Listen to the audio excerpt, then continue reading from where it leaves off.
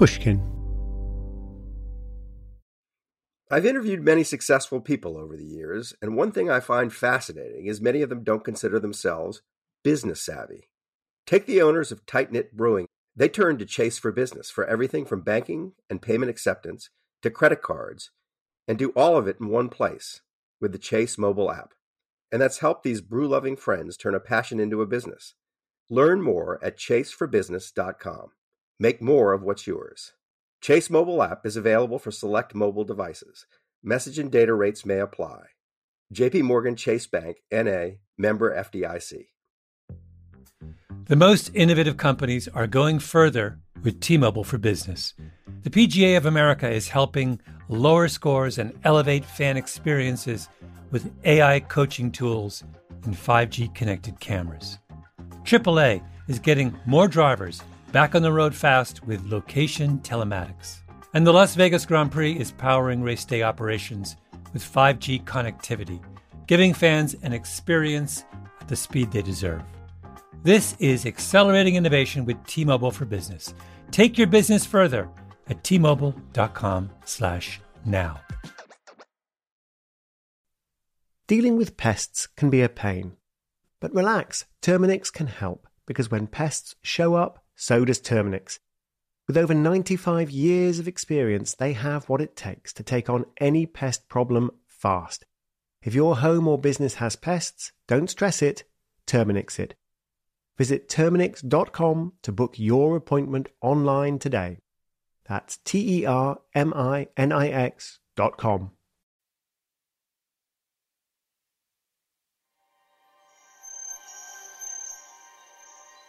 In May 1920, I heard that alleged photographs of fairies had been taken.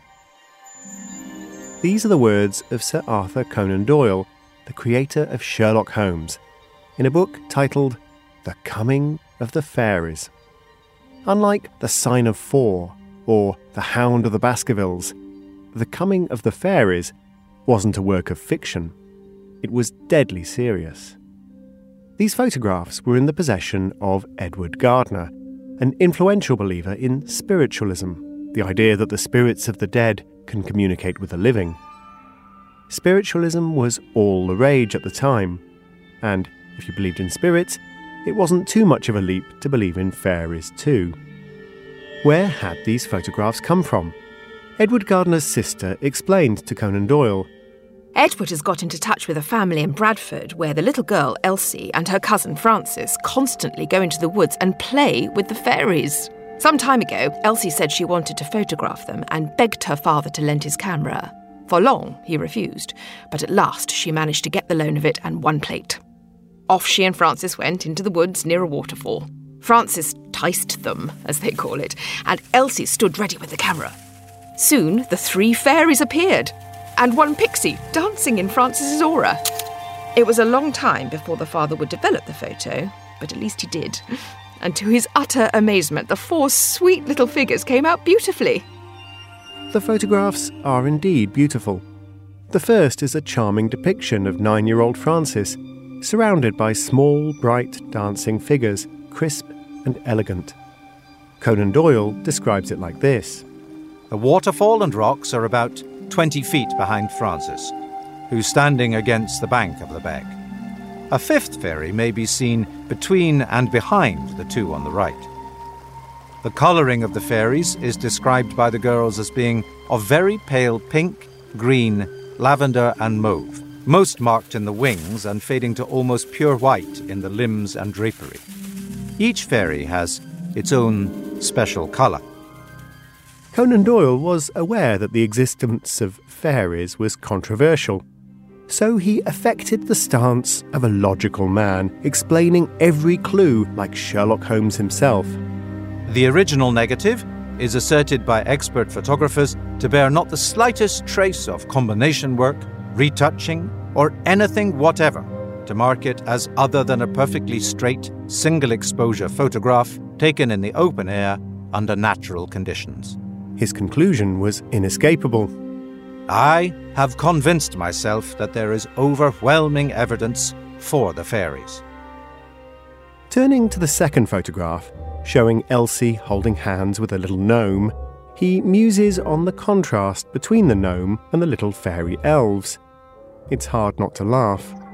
Elves are a compound of the human and the butterfly, while the gnome has more of the moth. This may be merely the result of underexposure of the negative and the dullness of the weather.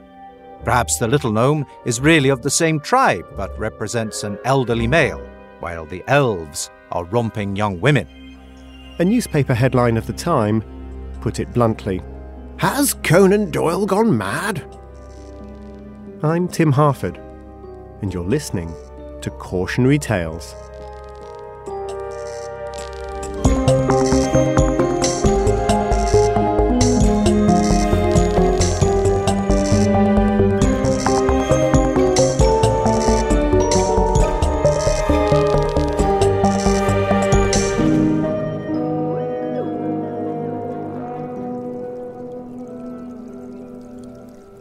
The story had begun 5 years earlier, at the bottom of a garden in Cottingley, a village on the outskirts of Bradford in northern England.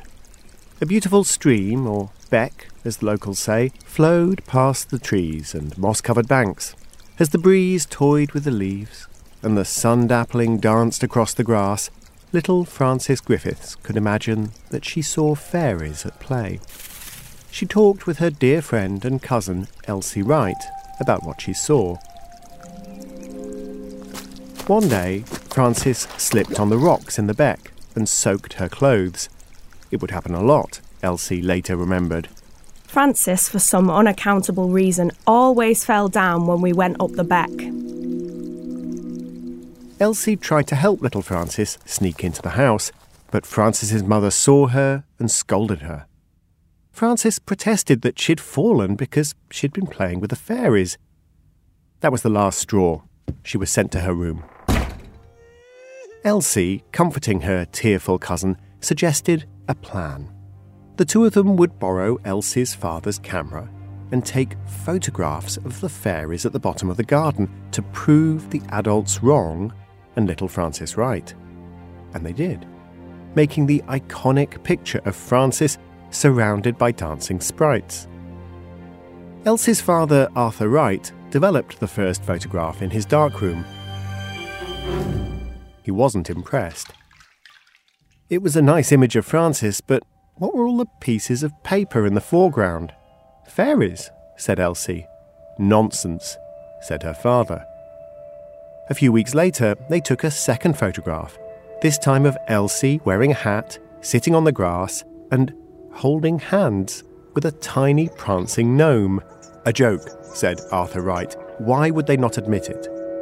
But they did not, and so the camera was confiscated.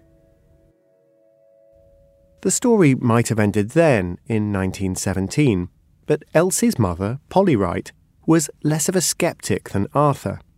A couple of years later, Polly Wright went to a meeting of a spiritualist society on the subject of fairy life. She mentioned the existence of the photographs. There was some excitement, and before long, the images had made their way to the influential mystic Edward Gardner. Gardner wrote back to Polly Wright, saying that the first picture was the best of its kind, I should think, anywhere. Edward Gardner took the photographs to his friend Harold Snelling, an expert in photographic processing and retouching. Snelling told Gardner that the pictures looked unprocessed to him, single exposures taken outside.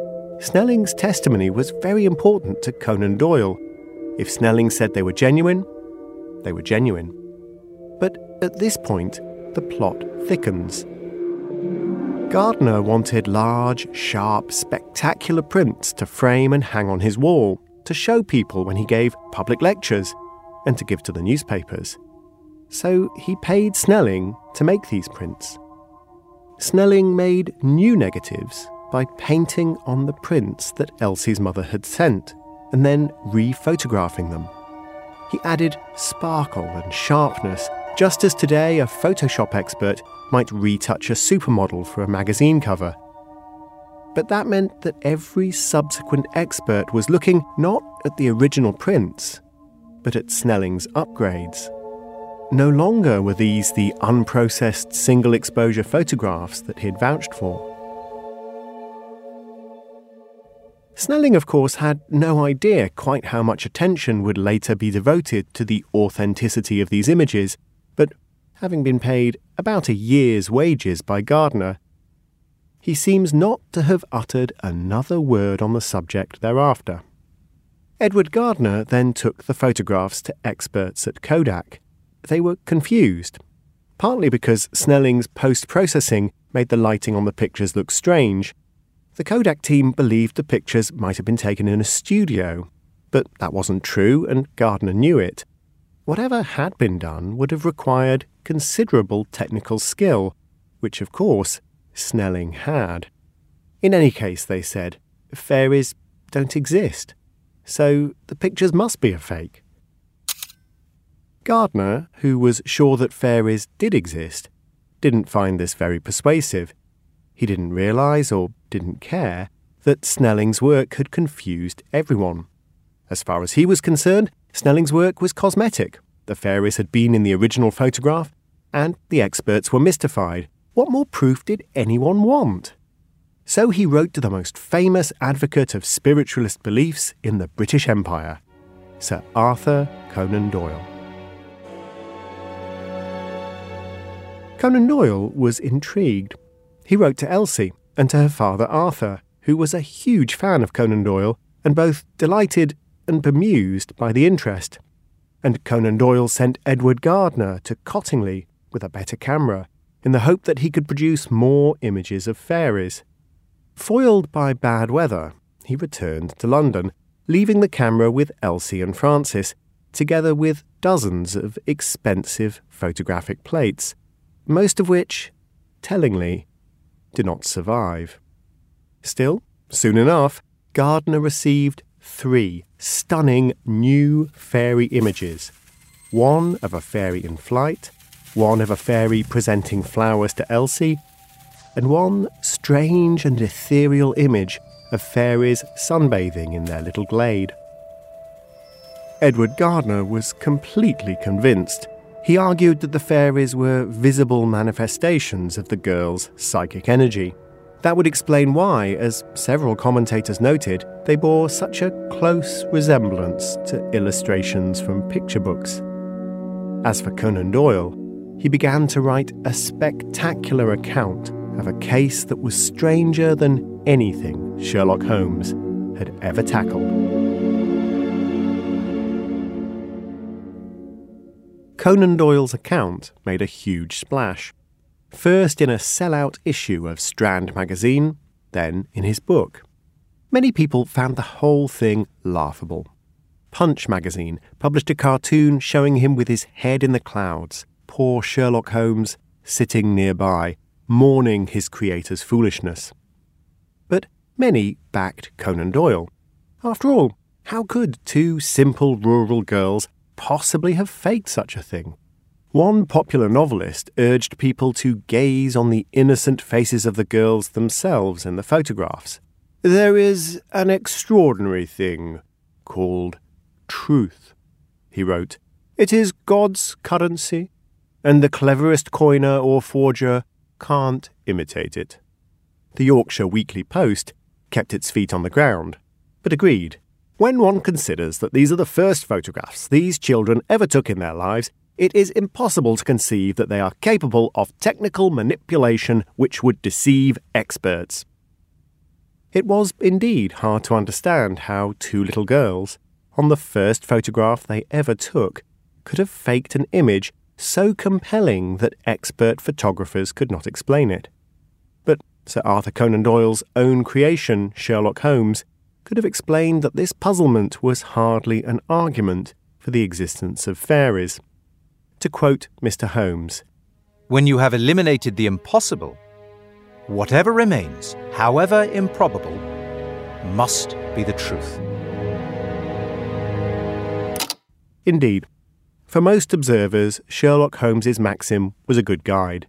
Fairies do not dwell at the bottom of gardens, and so the photographs must be fake. One critic summed it up. Knowing children, and knowing that Sir Arthur Conan Doyle has legs, I decide that the girls have pulled one of them. Of course they had. If you remember our earlier cautionary tale of Abraham Bradius and the fake Vermeer, you'll also remember that if a person wants to believe something passionately enough, expertise is no defence. Doyle was not only a doctor and a formidable intellect, he was also a skilled amateur photographer. He knew very well that photographs could be faked, but he also knew that such fakes took skill. He couldn't quite imagine how two little girls could have done it. And more to the point, he didn't want to imagine. But how had the fakery been achieved? That question wasn't conclusively answered until 1982, 65 years after the first two fairy photographs were taken. We'll find out the answer after the break. As a loyal listener to cautionary tales, you probably consider yourself pretty smart, and you are. But how smart is your wallet? When you're looking to upgrade your wallet, it's time to turn to NerdWallet.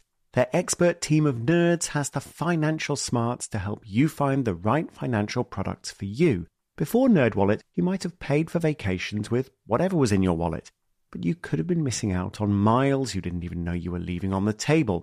Now you can get a new card with more miles and more upgrades. What could future you do with more travel rewards? A hotel upgrade, lounge access?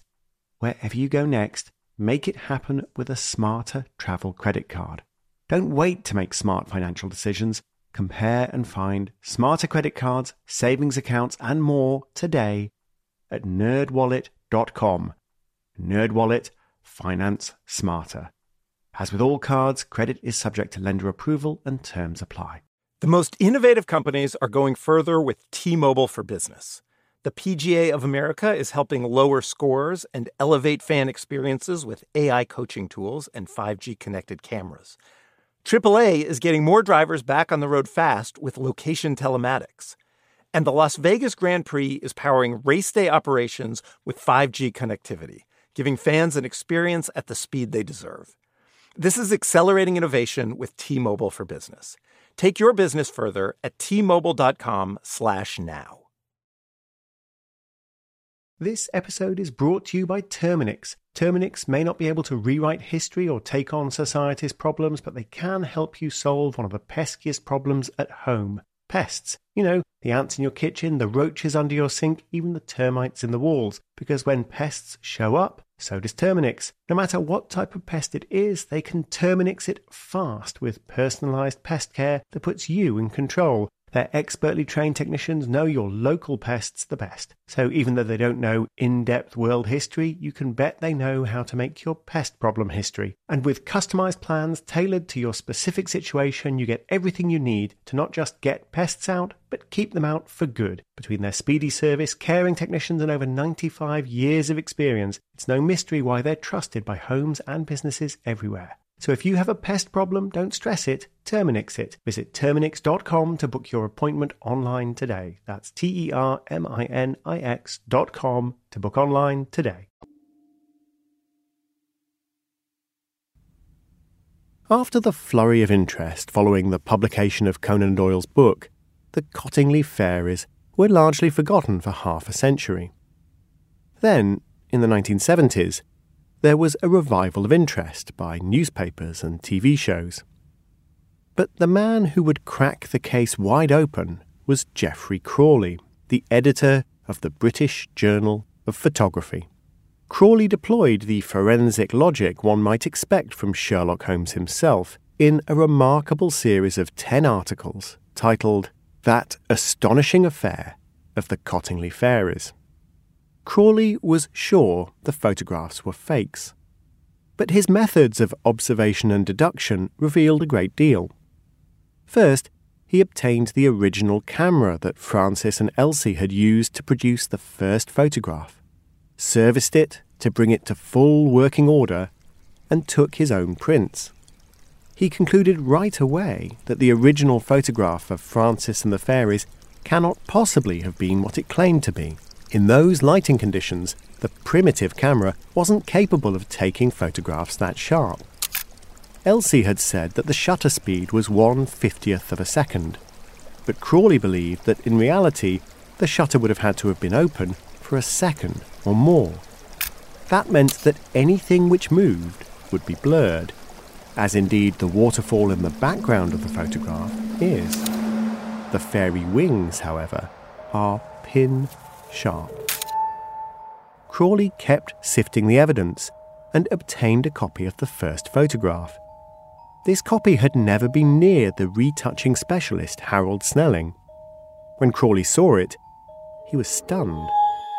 It was strikingly different from the endlessly reproduced photographs of Francis and the dancing troupe of fairies.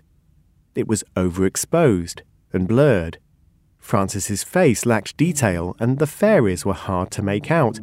They were little more than vague, pale shapes.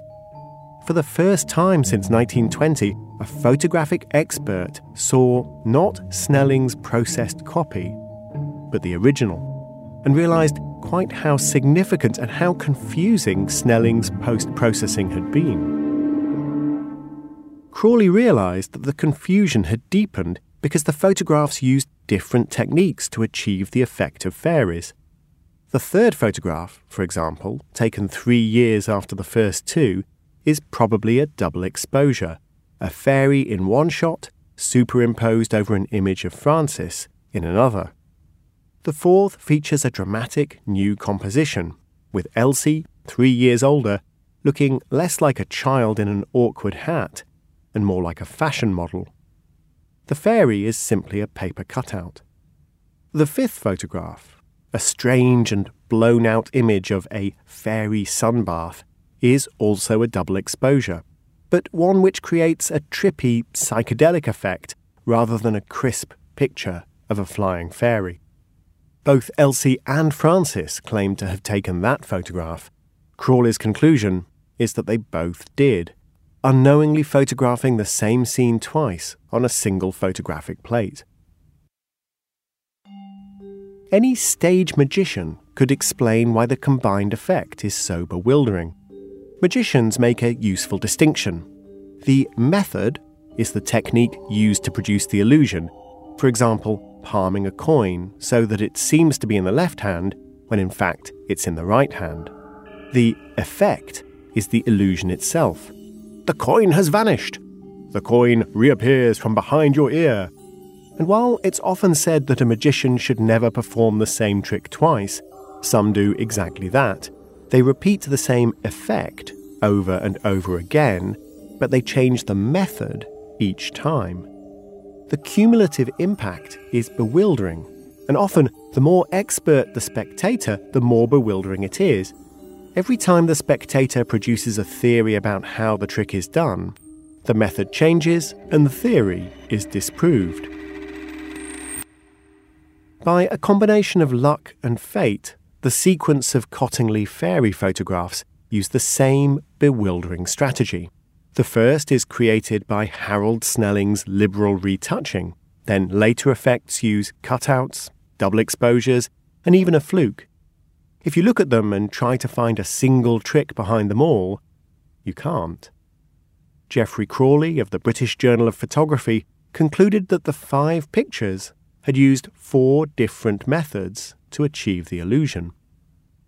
Crawley then turned to the question of the characters involved. The Yorkshire Weekly Post had found it impossible to conceive that these 2 innocent-looking girls could have mastered the techniques of image manipulation. But perhaps the girls weren't quite as innocent as everyone assumed. Francis, of course, was aged just 9 when the first photograph was taken. She is literally the poster child for the Cottingley fairies. But Elsie Wright, her cousin? Elsie is another matter. Elsie was hardly a child. She turned 16 the summer that the first photographs were taken. Elsie had struggled at school and left at the age of 13 to study nearby at the Bradford College of Art. One of her teachers later recalled, "She was very clever at art, and particularly with drawing fairies and cutting them out." That recollection may be tinged with hindsight, but once you know that Elsie wasn't a 9-year-old girl, but a student at an art college, it puts those photographs of fairies into another light. And there's another thing that didn't seem to have registered with the people who thought the girls were naive little children. Elsie had a job. Not just any job either. She worked at the photography studio of a greetings card factory, doing post-processing work. Early on, she'd done spotting, or touching up flawed photos using paint. Later, she colorized black and white work and created composite photographs, combining the images of soldiers who'd died during the war with portraits of the families they'd left behind. It was skilled work. Is it really so impossible to imagine that Elsie Wright could have created a manipulated photograph? Writing in the British Journal of Photography, Geoffrey Crawley didn't think so. And that's when there was another twist in the story. Crawley received a letter from an 82-year-old lady called Elsie Hill, the married name of Elsie Wright. And Elsie Wright had a confession to make. After 66 years of lying, she'd finally decided to tell the truth. Elsie had hatched the plan to comfort Frances after a stern scolding from her mother. First, Frances had soaked her clothes in the beck. Then she'd compounded the sin by blaming it on the fairies. Making up stories about fairies was enough to get her sent to her room. Elsie was indignant. Grown-ups lie all the time, she said. They're always making up fantastical stories. Why should Frances be in such trouble for doing the same? And so Elsie comforted Frances with the promise that they would prove the adults wrong by producing a picture of the fairies. Elsie was quite right. Adults do tell a lot of lies. Some of them are every bit as delightful and absurd as fairies at the bottom of the garden. Think about Rudolph the Red-Nosed Reindeer. We grown-ups tell children that Rudolph pulls Santa's sleigh, and that his shiny red nose lights the way for Santa when Christmas Eve is foggy. It's a touching story, but also absurd. Santa's magic is so powerful that in a single night he can fill every stocking with Christmas gifts. Why on earth would he need a silly, shiny nose to navigate? And yet we tell our children such tales. As they grow up, they realise that there is such a thing as a magical lie. And lies are often necessary, whether they're magical or not. In 1975, the sociologist Harvey Sachs gave a lecture titled "Everyone Has to Lie," in which he pointed out that society is lubricated by a continual trickle of falsehoods. More recently, the psychologist Robert Feldman filmed first-time conversations between two strangers talking together. He concluded that people lied every 3 or 4 minutes. Of course they did. When the restaurant server asks, "How are you?" we're not supposed to give a truthful answer. We don't say, "I'm nervous. This is my first date since my psycho ex had an affair with my best friend, emptied my bank account and then left me." Or, "My hemorrhoids are killing me, but otherwise not bad." We say, "Thanks, I'm great." At the end of a dinner party, we don't say, "The food was mediocre and the conversation was awkward, but at least it's not far to get home." We say that we had a wonderful time. And when our children ask us about Rudolph the Red-Nosed Reindeer, we don't tell them, "Oh, him. He was made up in 1939 by an advertising copywriter at Montgomery Ward. It's a story to make awkward kids with no friends feel better about themselves." We tell them the magical lie, that without Rudolph, Santa would be lost. We lie out of politeness. We lie to make ourselves look good. And we lie because the truth would be cruel. More on that after the break. As a loyal listener to cautionary tales, you probably consider yourself pretty smart, and you are. But how smart is your wallet? When you're looking to upgrade your wallet, it's time to turn to NerdWallet. Their expert team of nerds has the financial smarts to help you find the right financial products for you. Before NerdWallet, you might have paid for vacations with whatever was in your wallet, but you could have been missing out on miles you didn't even know you were leaving on the table. Now you can get a new card with more miles and more upgrades. What could future you do with more travel rewards? A hotel upgrade, lounge access? Wherever you go next, make it happen with a smarter travel credit card. Don't wait to make smart financial decisions. Compare and find smarter credit cards, savings accounts, and more today at nerdwallet.com. NerdWallet, finance smarter. As with all cards, credit is subject to lender approval and terms apply. The most innovative companies are going further with T-Mobile for Business. The PGA of America is helping lower scores and elevate fan experiences with AI coaching tools and 5G connected cameras. AAA is getting more drivers back on the road fast with location telematics. And the Las Vegas Grand Prix is powering race day operations with 5G connectivity, giving fans an experience at the speed they deserve. This is accelerating innovation with T-Mobile for Business. Take your business further at T-Mobile.com/now.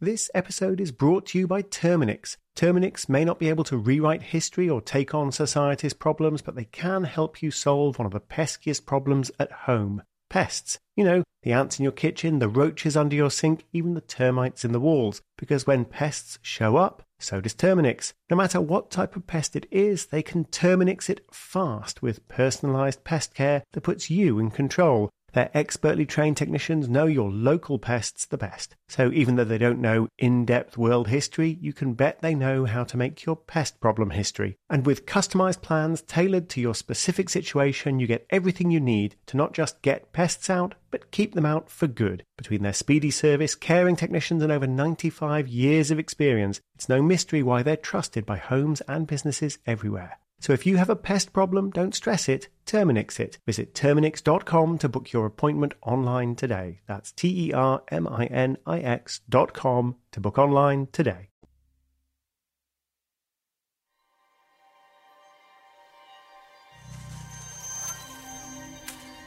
"66 years after she created the first fairy photographs, Elsie Wright was confessing. One of the letters that she wrote to Geoffrey Crawley at the British Journal of Photography hinted at why it had taken her so long. Dear Mr. Crawley, thank you for your letter revealing so much depth and understanding of the pickle Francis and I got ourselves into on that day, when our practical joke fell flat on its face, when no one would believe we'd got pictures of real fairies. Just imagine if they had. The joke would have ended there and then when we would have told all. Instead, the laugh was on us." Elsie imagined that when their parents saw the fairy photographs, they'd be astonished. They would apologise for scolding Francis, and then Elsie would reveal the trick, and they'd all have a good laugh together. Except that Arthur Wright never believed in fairies for a second. He was scornful and angry when the children would not explain how they'd done it. Elsie's pride was wounded. She believed in her talent as an illustrator and a photographer. With hindsight, Arthur Wright could have got to the truth if his initial reaction had been gentler. He missed the only chance. Because once Elsie had let the lie linger, when was the moment for the truth? When Polly Wright, Elsie's mother, returned from a spiritualist meeting in 1919, having told others of the photographs? That would humiliate her mother. When Edward Gardner, a fine gentleman, requested copies? Even worse. When Sir Arthur Conan Doyle, one of the most famous men in the country, wrote separately to both Elsie and her father? Calamitous. Conan Doyle's involvement raised the stakes far beyond what any of them could have imagined. Arthur Wright was a true fan of Conan Doyle's, and he couldn't quite believe that our Elsie, at the bottom of the class, had the great man fooled.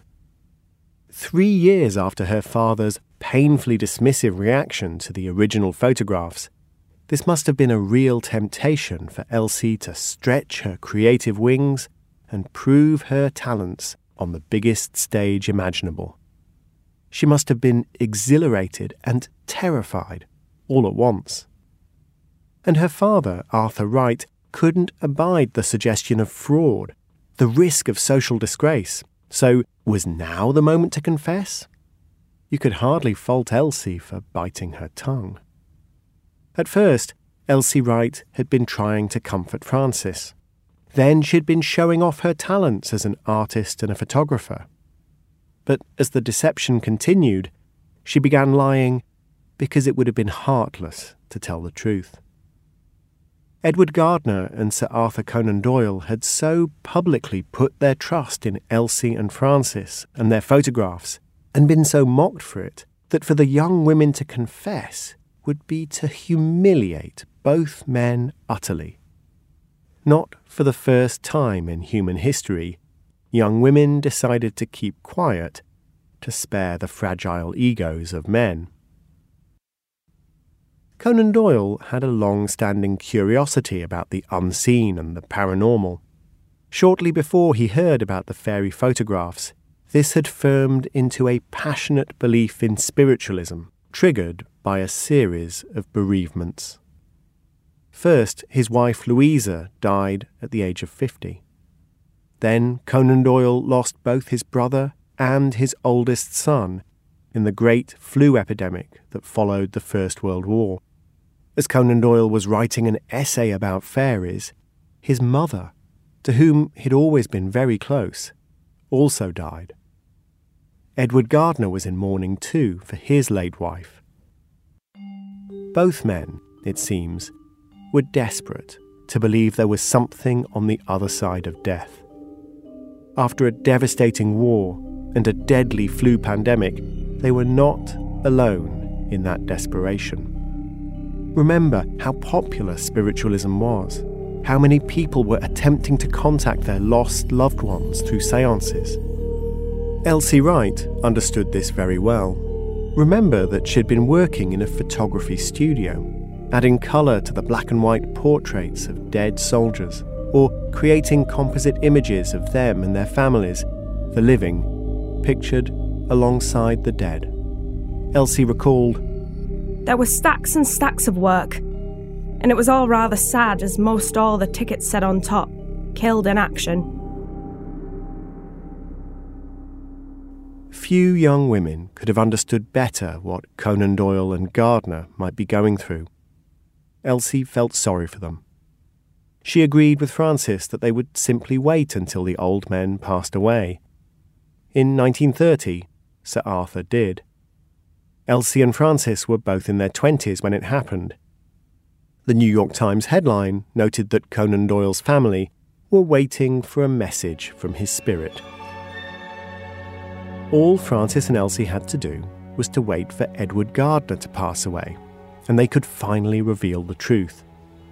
But that moment never seemed to arrive. Gardner lived until 1969, just shy of his 100th birthday, and by then his son was also an evangelist for the fairies.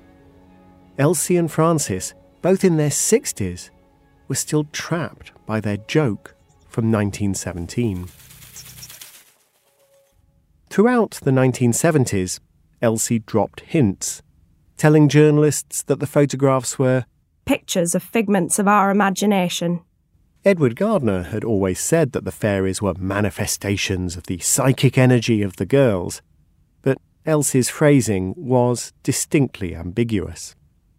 It was only in 1981 that Gardner's son died. Frances was working on a tell-all memoir. Neither woman wanted to be left dangling if the other one confessed. Tabloid journalists, academics, and the British Journal of Photography were all sniffing around the story. Finally, the truth came out. Just as Conan Doyle didn't know the full truth about Elsie Wright, Elsie Wright can't have known the full truth about Conan Doyle. She would have had no idea, for example, that Conan Doyle's father, Charles, was afflicted first by depression, then by epilepsy, and finally by alcoholism. She wouldn't have known that Charles Altamont Doyle lived his final years at the Montrose Royal Lunatic Asylum. She wouldn't have known that in those final years in the asylum, he sketched elegant pictures of fairies. One with a scrawled note, "I have known such a creature." But she did know that Conan Doyle was a man in mourning. She didn't want to add to his pain. And so a joke that was supposed to last for a couple of hours ended up lasting 65 years. The editor of the British Journal of Photography, Geoffrey Crawley, mused, "If you take as the criterion of success coverage in the national media, in column inches and television time, quite apart from articles, books, and having a street name to commemorate your efforts, then Elsie is by far the most successful photographer in the craft's history. If it is remembered that that success has been based on the first photograph she ever took, then, whether or not you believe in fairies, it has to be admitted that her record will probably remain unsurpassed." Elsie and Francis both died within a few years of Elsie's confession. Francis herself always maintained that even though the photographs were faked, she really had seen fairies. Fairies are famous for casting mischievous spells, and I can't help thinking about Elsie and Francis heading down to Cottingley Beck that summer over a century ago, where the water danced and the leaves provided shelter from the blazing sun and from the sceptical eyes of the grown-ups. Elsie was cradling the fragile camera. Francis had Elsie's beautiful drawings and a pocket full of hat pins to prop them up. Together, they cast a spell that lasted a lifetime.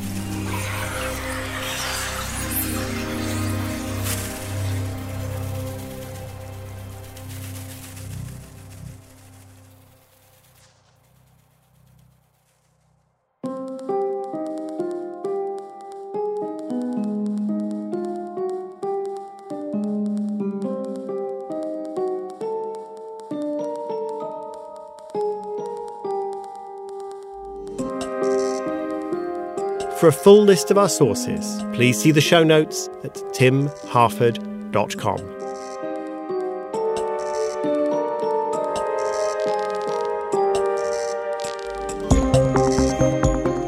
Cautionary Tales is written by me, Tim Harford, with Andrew Wright.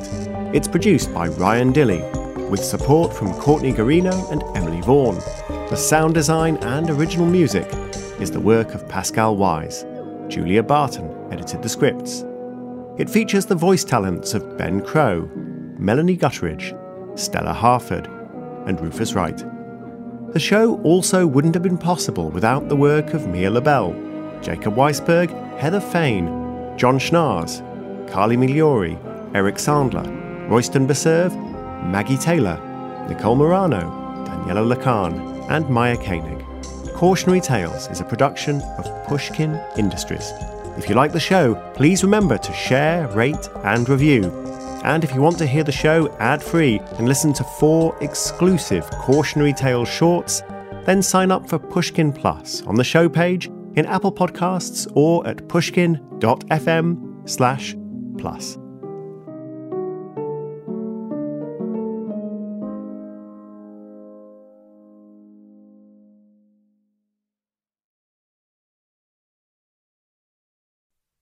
Dealing with pests can be a pain.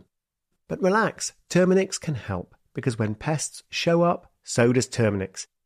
With over 95 years of experience, they have what it takes to take on any pest problem fast. If your home or business has pests, don't stress it, Terminix it. Visit Terminix.com to book your appointment online today. That's Terminix.com. Did you know some travel credit cards offer 10x points on your spending? Don't miss out on big rewards for your next trip.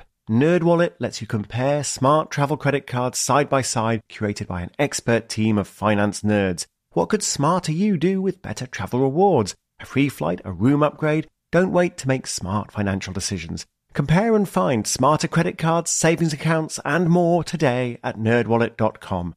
Reminder, credit is subject to lender approval and terms apply. NerdWallet, finance smarter.